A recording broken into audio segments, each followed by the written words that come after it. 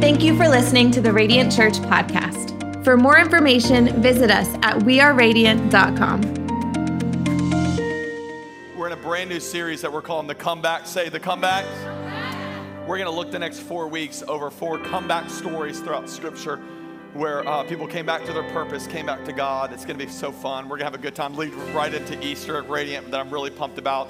But today's story is so near and dear to my heart. It's a parable that Jesus told, and I want you to lean into it. Out of all the parables in the Scriptures, I would say, and I would think scholars would agree that this is the most important one he ever told. It's been written about for thousands of years now. It's been dissected and ripped apart. It's not going to be the first time you've ever heard it preached on, but I think it'll be impacting in your life as we hear this story. And I think it's revolutionary because it's so countercultural to what the world says. It's not just 2,000 years ago, but today.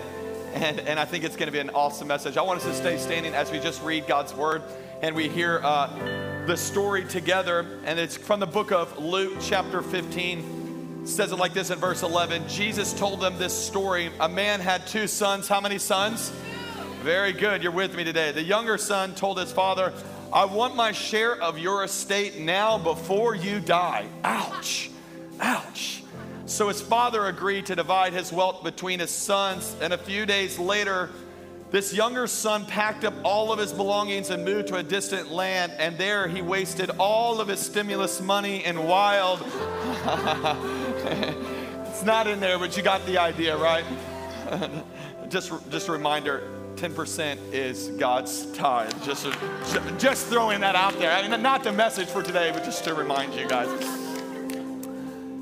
About that time, his money ran out and a great famine swept over the land and he began to starve. He persuaded a local farmer to hire him and the man sent him to his fields to feed the pigs. The younger man became so hungry that even the pods he was feeding the pigs looked good at him, but no one gave him anything. When he finally came to his senses, and this is what I'm believing over Tampa Bay today. This is why, by the way, you should jump on Facebook and share this message with somebody, because there's somebody on the other side, there's somebody in this room, that this is the moment you're finally going to come to your senses and realize you belong back with your Heavenly Father. You've gone your way far too long. Finally came to his senses, he said to himself, even at home, the hired servants have enough food to spare, and here I am dying of hunger. I will go home to my father and say, Father, I've sinned against both heaven and you and no longer worthy to be called your son. Please take me on as a hired servant. So he returned home to his father, and while he was still a long way off, his father saw him coming and beat that boy with a stick, right? Wouldn't we do that? That's not what the Heavenly Father does. Filled with love and compassion, he ran to his son, embraced him, and kissed him. That is the God that we serve right there. I want you to see one verse, and then we're gonna transition to verse 17. When he finally came to his senses, he said to himself, even at home, if I just go home, even at home, the hired servants have enough food to spare. I'm dying of hunger. I will go home. If you're taking notes today, we're going to title today's message, It's Time to Come Home. It's time to come home. There's some people that have been, you've let this last year kind of drift you for far too long. It's time to come home to what God has for your life. Let's pray together. Lord, speak to us, change us. We open ourselves up to you transforming us today. In Jesus' name we pray. And everybody that believes it says, amen. Amen. You can be seated all across Tampa Bay. We're glad that you're with us. It's time to come home. It's time to come home. A few weeks ago, I decided to take my older 3 kids on a trip. I had some miles saved up and some points saved up to get some flights.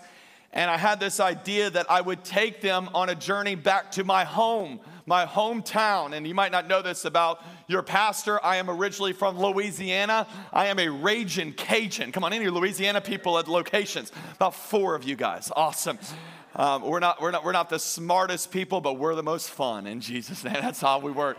So I was from Baton Rouge, and so I decided to to take my 3 older kids, and I wanted them to see kind of my upbringing. So we flew to Mississippi, stayed at my grandmother's house there in Mississippi, and then drove down to Baton Rouge to kind of see where I was from, and went to my house that I was kind of raised at. I don't know if you ever had this moment where you've gone back home and you saw your house that you were raised at, and when you got there, you realized it's a lot smaller than you thought it was. How many remember that moment where you're like, man, how did we all live in there? And so I went from there, went to the hospital I was born at, and showed them the school I was raised in, and I don't know if they cared about any of it, but we had a good time with it. And it made me kind of reminisce and think about what life was like being raised in the 80s. How many people were raised in the 80s? Come on, where y'all at today? Raised in the 80s. I was taking my kids around and telling them how different life is now compared to the 80s. Like, life is so safe now.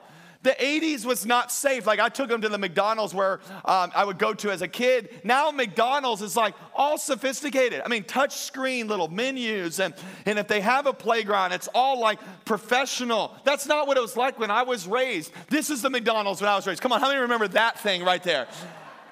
I mean, on your way out to the McDonald's, you got a tetanus shot, right? I mean, there's no safety in that experience. I mean, it's all germs everywhere and gross. And I remember just seeing that. I was like, man, life is different than that. And then I remember taking them to the playground. My kids go to playgrounds today, and they're like pirate ship themes. And they're designed by scientists to teach people lessons. And the playgrounds we have that my kids go to are different. I went to the playground when I was a kid. It wasn't no scientific theme. It looked like this. How many remember this guy right here? How did we all live past this season in our life?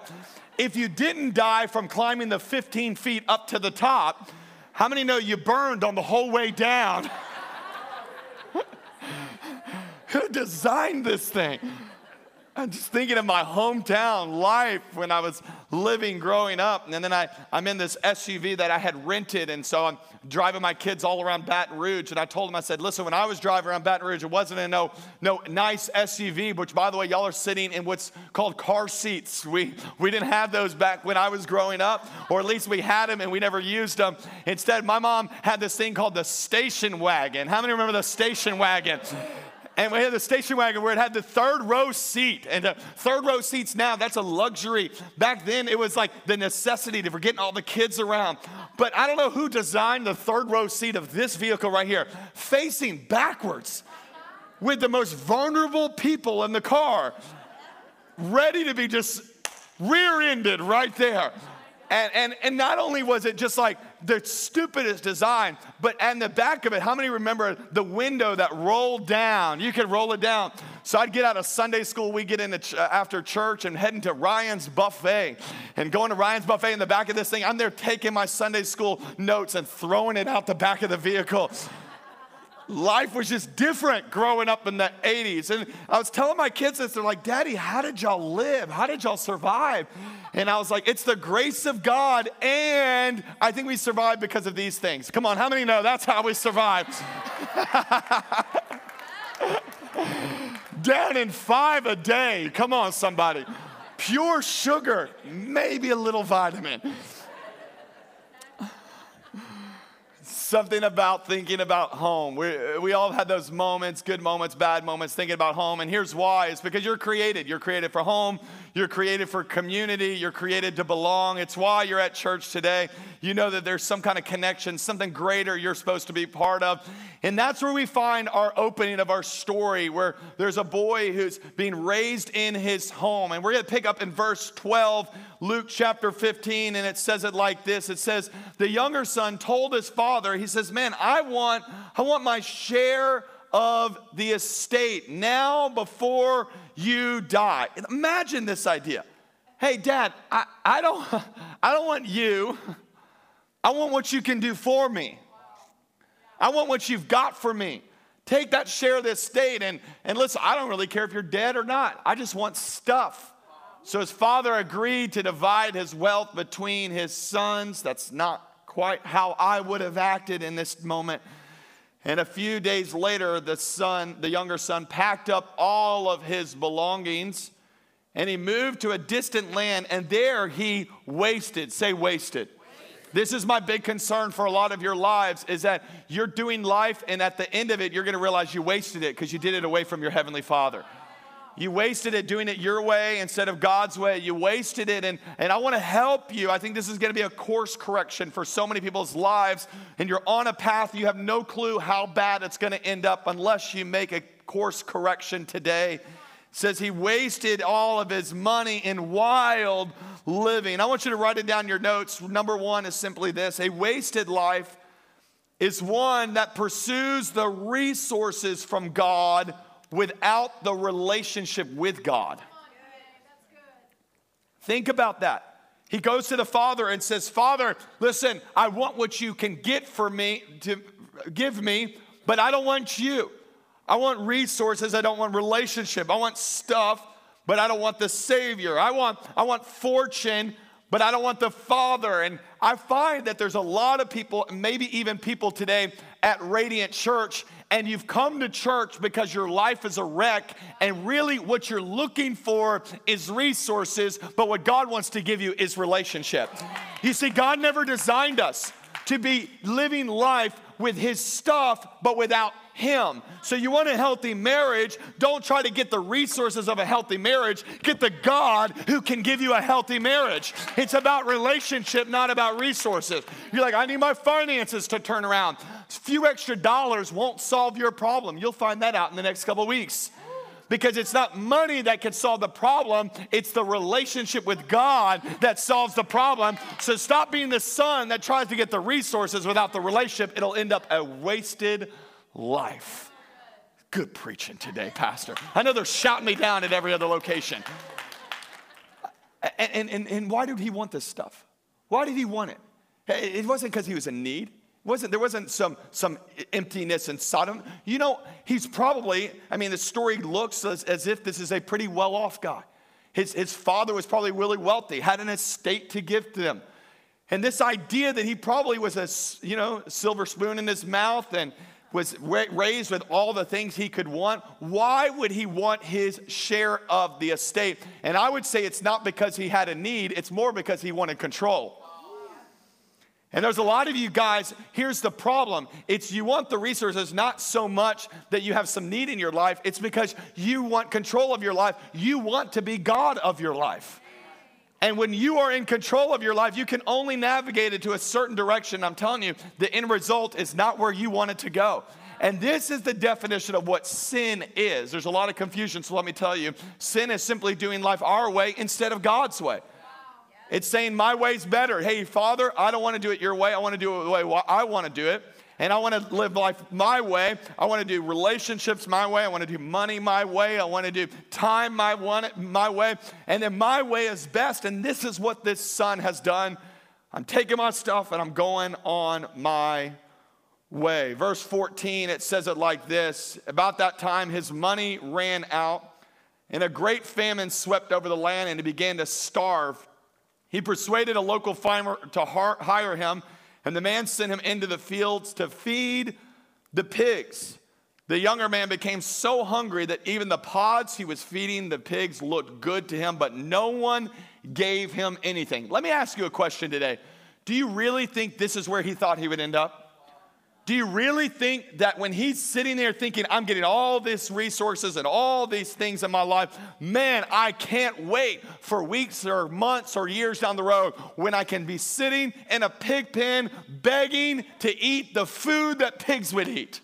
Nobody would ever want to get to that place. But here's what I've come to warn you today, is that you have to understand that a lot of you guys are on a path towards a destination that if it got to the full extent of that fantasy in your mind and that dream in your mind and that temptation in your mind, you would end up in a place way worse than this man ended up in his pig pen. And here's why. Write it down your notes. Number 2, because sin always overpromises on fun. Doesn't it? It's going to be awesome. It's going to be amazing. Live it up. But it always under-delivers on fulfillment. And how many have understood that with their lives? That we've had these moments where I'm going to get away from it. I'm going to make it on my own. Some of you guys, by the way, your journey away from it was to Tampa, was to St. Pete. You go, I can't wait. I'm in this back roads of Alabama. I'm going to get out of this town and live life my way. And you get out here and you've lived it your way, and you have found yourself in the bottom of the bottom, frustrated, going, how can I get out of this mess I'm in? Because that's what sin does to us. Write it down your notes this way, because sin will take you further than you want to go. Wow. It'll always keep you longer than you want to stay, and it's going to cost you more than you ever want to pay. Wow. And there's a lot of you guys, you need to underline that. You need to fill it in. You need to take a picture of it. You need to save it and put it on your fridge, because you need to remember what the enemy is offering you always overpromises on fun, and it always will underdeliver on fulfillment, because sin is a trap that the enemy entices us with. And I just feel this unction from God himself that is presenting this message to some of you guys in here at one of our locations that are on the verge of making a terrible, terrible sin decision. And this is going to be the course correction for your life, because if you got to the end result, you'd end up so terrible and so devastated, and your family would be a wreck. Don't go where sin's going to leave. Stay with your Father. Stay with your Father. I want to teach you a Hebrew word. Now, I like to read the Old Testament. It's written in Hebrew. I like to read it in Hebrew. Okay, that's a joke. I don't read the Bible in Hebrew, but I wanted y'all to think I was smart. But there is a Hebrew word that was presented to me years ago that has changed my entire life. I don't know if I've ever taught it here at Radiant Church, but I'm going to give it to you. So if you want to throw it into conversations, everybody's going to think you are a Bible scholar and you're very smart. So the Hebrew word, it's mentioned throughout the Old Testament about a dozen times. It's the word aharit. Okay, so if you came with us to Israel last year, right before the whole world shut down, you learned the importance of, like, when you say a Hebrew word, you got to, you almost spit. Now, I understand we're in a COVID world, so please don't spit.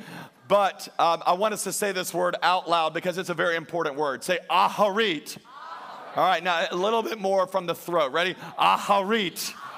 Okay, very good. Here's what aharit means. It's mentioned all throughout the Old Testament. It simply means this. It means the end result. The end result. So the aharit is, another word to say it is, it's the consequence. So when the description of the end result or the consequence, if you see the phrase in the end or at the end, it's always this Hebrew word, aharit. So let me show it to you a couple times throughout the Bible. We're going to take a few minutes and go through this because I think it's important. Proverbs chapter 14, verse 12 is a very famous passage, but it uses the word aharit, but you've never seen it because you'd have to know the Hebrew. Here's what it is. It says it like this. There's a way that appears to be right, but in the aharit, it leads to death. You see right there?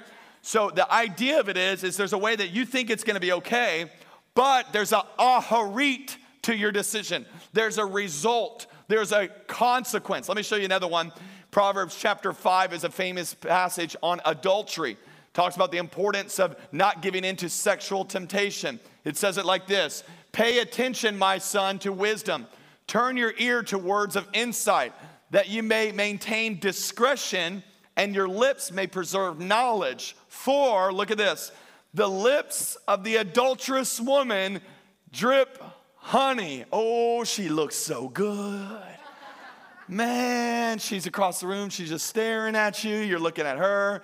And her speech, oh, those DMs, oh, they're smoother than oil right there. And let's just not make this about the woman either. Men, y'all are equally as bad in this area. Okay? So they entice you. They look great. Oh, look at the biceps. Look how they talk. Look at the moves. Look how they talk to me the way I wish my spouse would talk to me.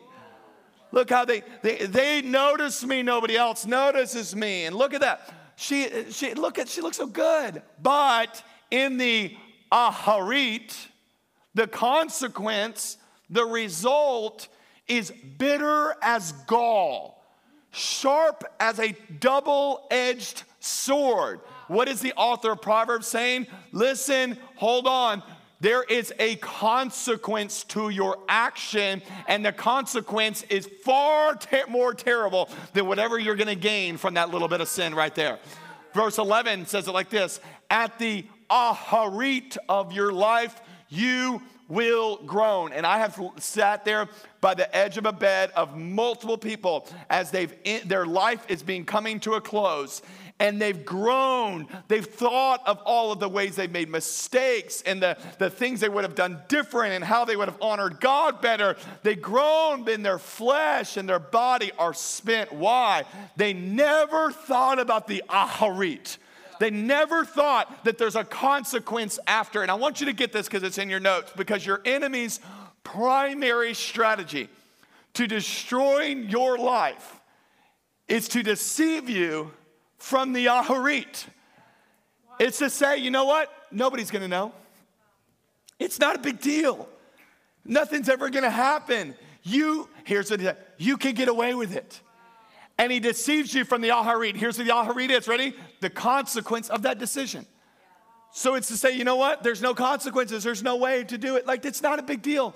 Do whatever you want to do. Have the fun you want to have. And if you've ever walked with people who have gone through adultery or battled with addictions to pornography or relapsed in drugs, you know what it's like to sit there and go, oh, if I could have remembered this feeling of how terrible it feels right now. I never would have done it the first time. But the enemy is so good at letting us realize, man, there's not a feeling. There's nothing that'll come after it. And it's a lie that I want to open up to you today because I want us to walk in freedom.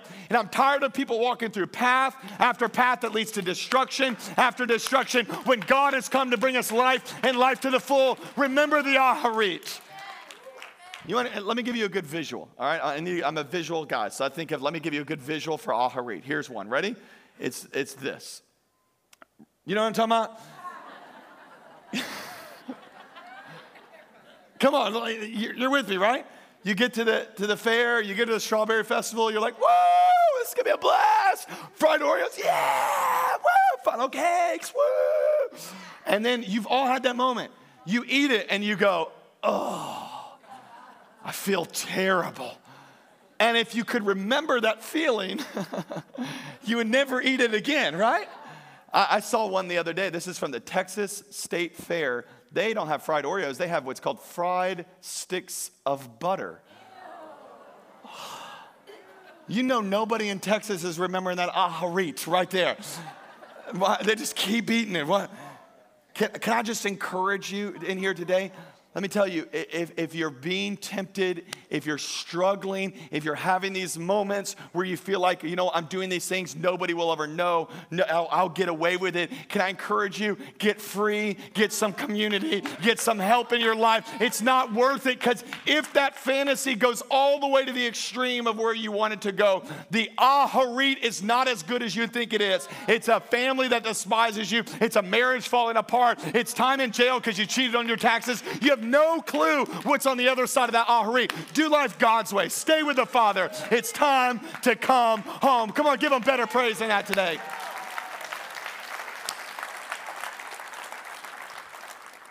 So our story continues. It says it like this, and it says, when he finally came to his senses. Wow, that's my prayer for you right now across Tampa Bay, that the light bulb would come on, that this would be your moment of breakthrough, where you say to yourself, I can't stay disconnected from the Father anymore.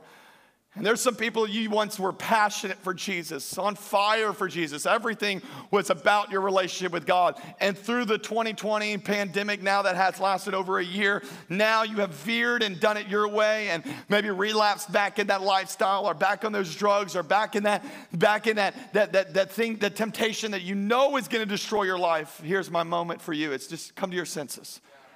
Realize that, man, that there's better out there for you. And he says, even the hired servants have enough food to spare. That word hired servants is one of three words in the Greek New Testament that uses the word servant. So there's a bond servant. That's like what Paul would describe in the epistles. A bond servant was basically the manager. They were the person in charge. So they were part of the family. When you're a bond servant, you were there by choice. You committed yourself to the family even though you were not biologically part of the family. We would call it, you have refrigerator rights. How many know what I'm talking about? Not everybody has refrigerator rights, but you're in that level of relationship. Then there's servants, normal servants, and a normal servant would be someone that's an employee. It's someone that that it's part of they get the benefits there. They get to do the staff retreat together. They get health coverage because you're part of the employee of the family. But then there's this third level that the son knew about. It's a hired servant.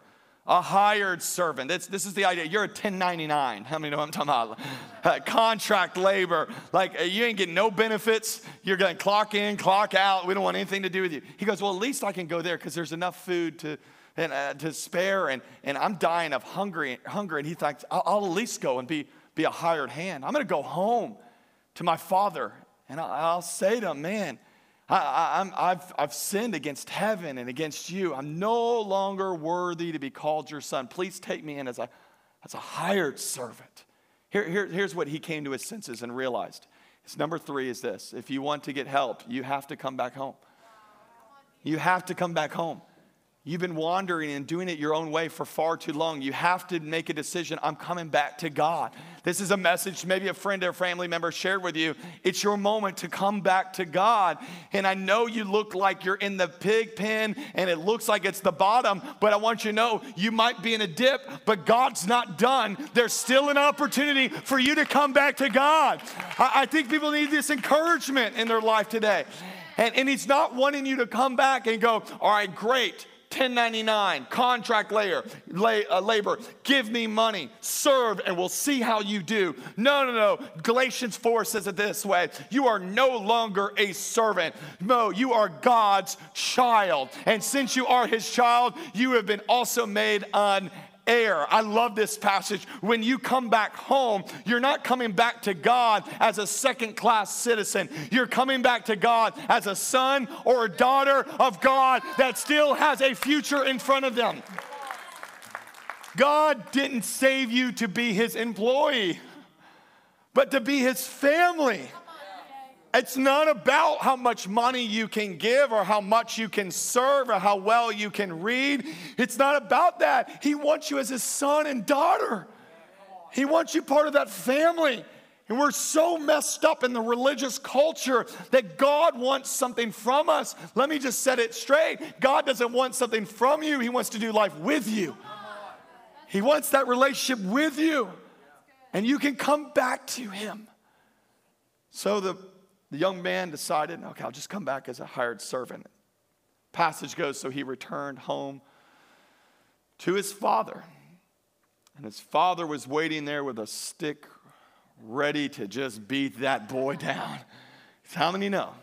If it was one of the Burke kids, we'd had a long talk. But we don't understand how our Heavenly Father thinks. We get this idea that he is ready to go, okay, they did this, now I'm going to give them these consequences if they turn back to me. And here was the response of the father. While he was still a long way off. I think that passage could be one of the most crucial in the entire New Testament right there. In other words, he wasn't close to God. He didn't get cleaned up first. He probably still smelled like the pig's pen. His clothes were all a mess. His beard's overgrown. His hair is all a wreck. Hadn't had a shower. Doesn't have a dime to his name. But God is in the business of looking at people who are still a long way off, who are still all messed up, deep in their mess. And I want you to know that's who God came to save. His father saw him coming, and he was filled with love and compassion, and he ran to his son. He embraced him, and he kissed him. Man, this is so different than our world today because our world is a cancel culture. And our world cancels everything, and you think because the world has canceled everybody that ever made a mistake and that God thinks the same way. But I want you to know today, God has not canceled you. He has not canceled you. He has compassion, and he runs towards you. This is different from the way our culture works. Our culture says you made a mistake, you stay away, you're done with me. That's not how God looks at you. God has not canceled you no matter what you have done. God has compassion towards you. He runs towards you. He wants to embrace you. He wants to care for you. He wants to give you a second chance. That is the God that we serve. So here's the good news. Ready? when you take a step towards God, God runs towards you. And that's what this father did. His father ran towards him, embraced him, because that's the God that we serve. He's so interested in your redemption. We think he's all about punishing us. You've misinterpreted the character of God. God isn't about punishing. He's about embracing his sons and daughters who are returning back to him. I hope you feel it today. Hope you're encouraged today. If you might be a long way off, you can return to God in this moment. Verse 21, he gets to his father and he says, Father, I've sinned. I've sinned against both heaven and you. In other words, I've made some terrible mistakes. And I'm no longer worthy of being called your son. Some of y'all have believed that lie for so long. I'm just not worthy. I'm not worthy. I'm not worthy. Because of what I've done, I'm not worthy. Guess what? What Jesus did on the cross makes you worthy to be a son and daughter of God. Stop telling yourself you're not worthy. Jesus thought you were worth every single blood that he shed on that cross. You got to remember that you're worthy of this. But his father said to the servants, quick. Love that word, quick. It's not, hey, no, okay, good. Go sit in timeout. Timeout. We have timeout Christianity. You made a mistake? Good. All right, you want to get right? All right, go sit in timeout. Go over there. Yeah. You show me that you're ready to do right. What? Quick. He's saying, no, get the finest robe. Now, I don't know about your house, but my kids don't own the finest robe in the house. Let me tell you who the finest robe would be. My robe. So you know what the father said? Quick, what I have, I'm giving to you. I'm going to clothe you in what I have. You know what God has? He clothes us in his righteousness. He says you might have screwed up. I didn't screw up. I'm going to give you what I have, and I'm going to give you my best. I'm going to put a ring on your finger and sandals on your feet. Kill that calf. Oh, you know that one? We've been feeding them extra. We've been waiting for some kind of celebration. We're gonna celebrate today with a feast. For the son of mine, he was dead. Some of you, that's your life. You feel like it's dead, it's over, you're gone. He was lost. Aaron, I'm just so far gone. But now, he's found. So the party began. Imagine this. I know we're almost up. You go from the pig's pen to the party in a matter of what? A few minutes? I'll give you an hour, maybe 2 hours. How much time was it from him sitting in that pig's pen to now dancing on the dance floor with his dad? Like we have this mindset that, oh, well, work yourself back up into the party. Not with our God. You make a commitment to come back to him. You go from pig's pen to party in just a matter of a second. That's how good the grace of God is. He loves you and he wants you to come home. It's time to come home.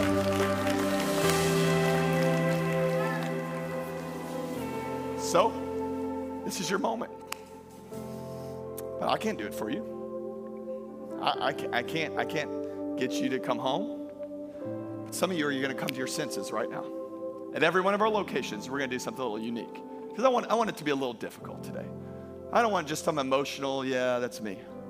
I want a serious decision where you say, you know what? I'm coming to my senses. I'm telling the devil his plan was not what I'm going after anymore.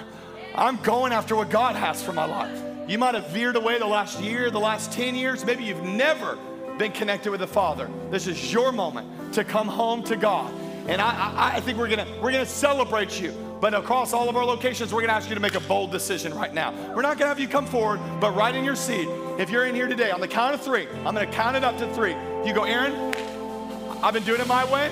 I'm ready to give my life to Christ. I'm going all in. I'm coming back home. And on the count of 3, you're going to stand to your feet all over the building, all over North Tampa, all over there at Brandon, at Heights, there in St. Pete. You go, well, that's a big decision. That's what the son did. He took a step towards God, and God ran towards him. I feel like God's going to meet you right there in your seat when you make that step to say, you know what? I'm ready to come home to God.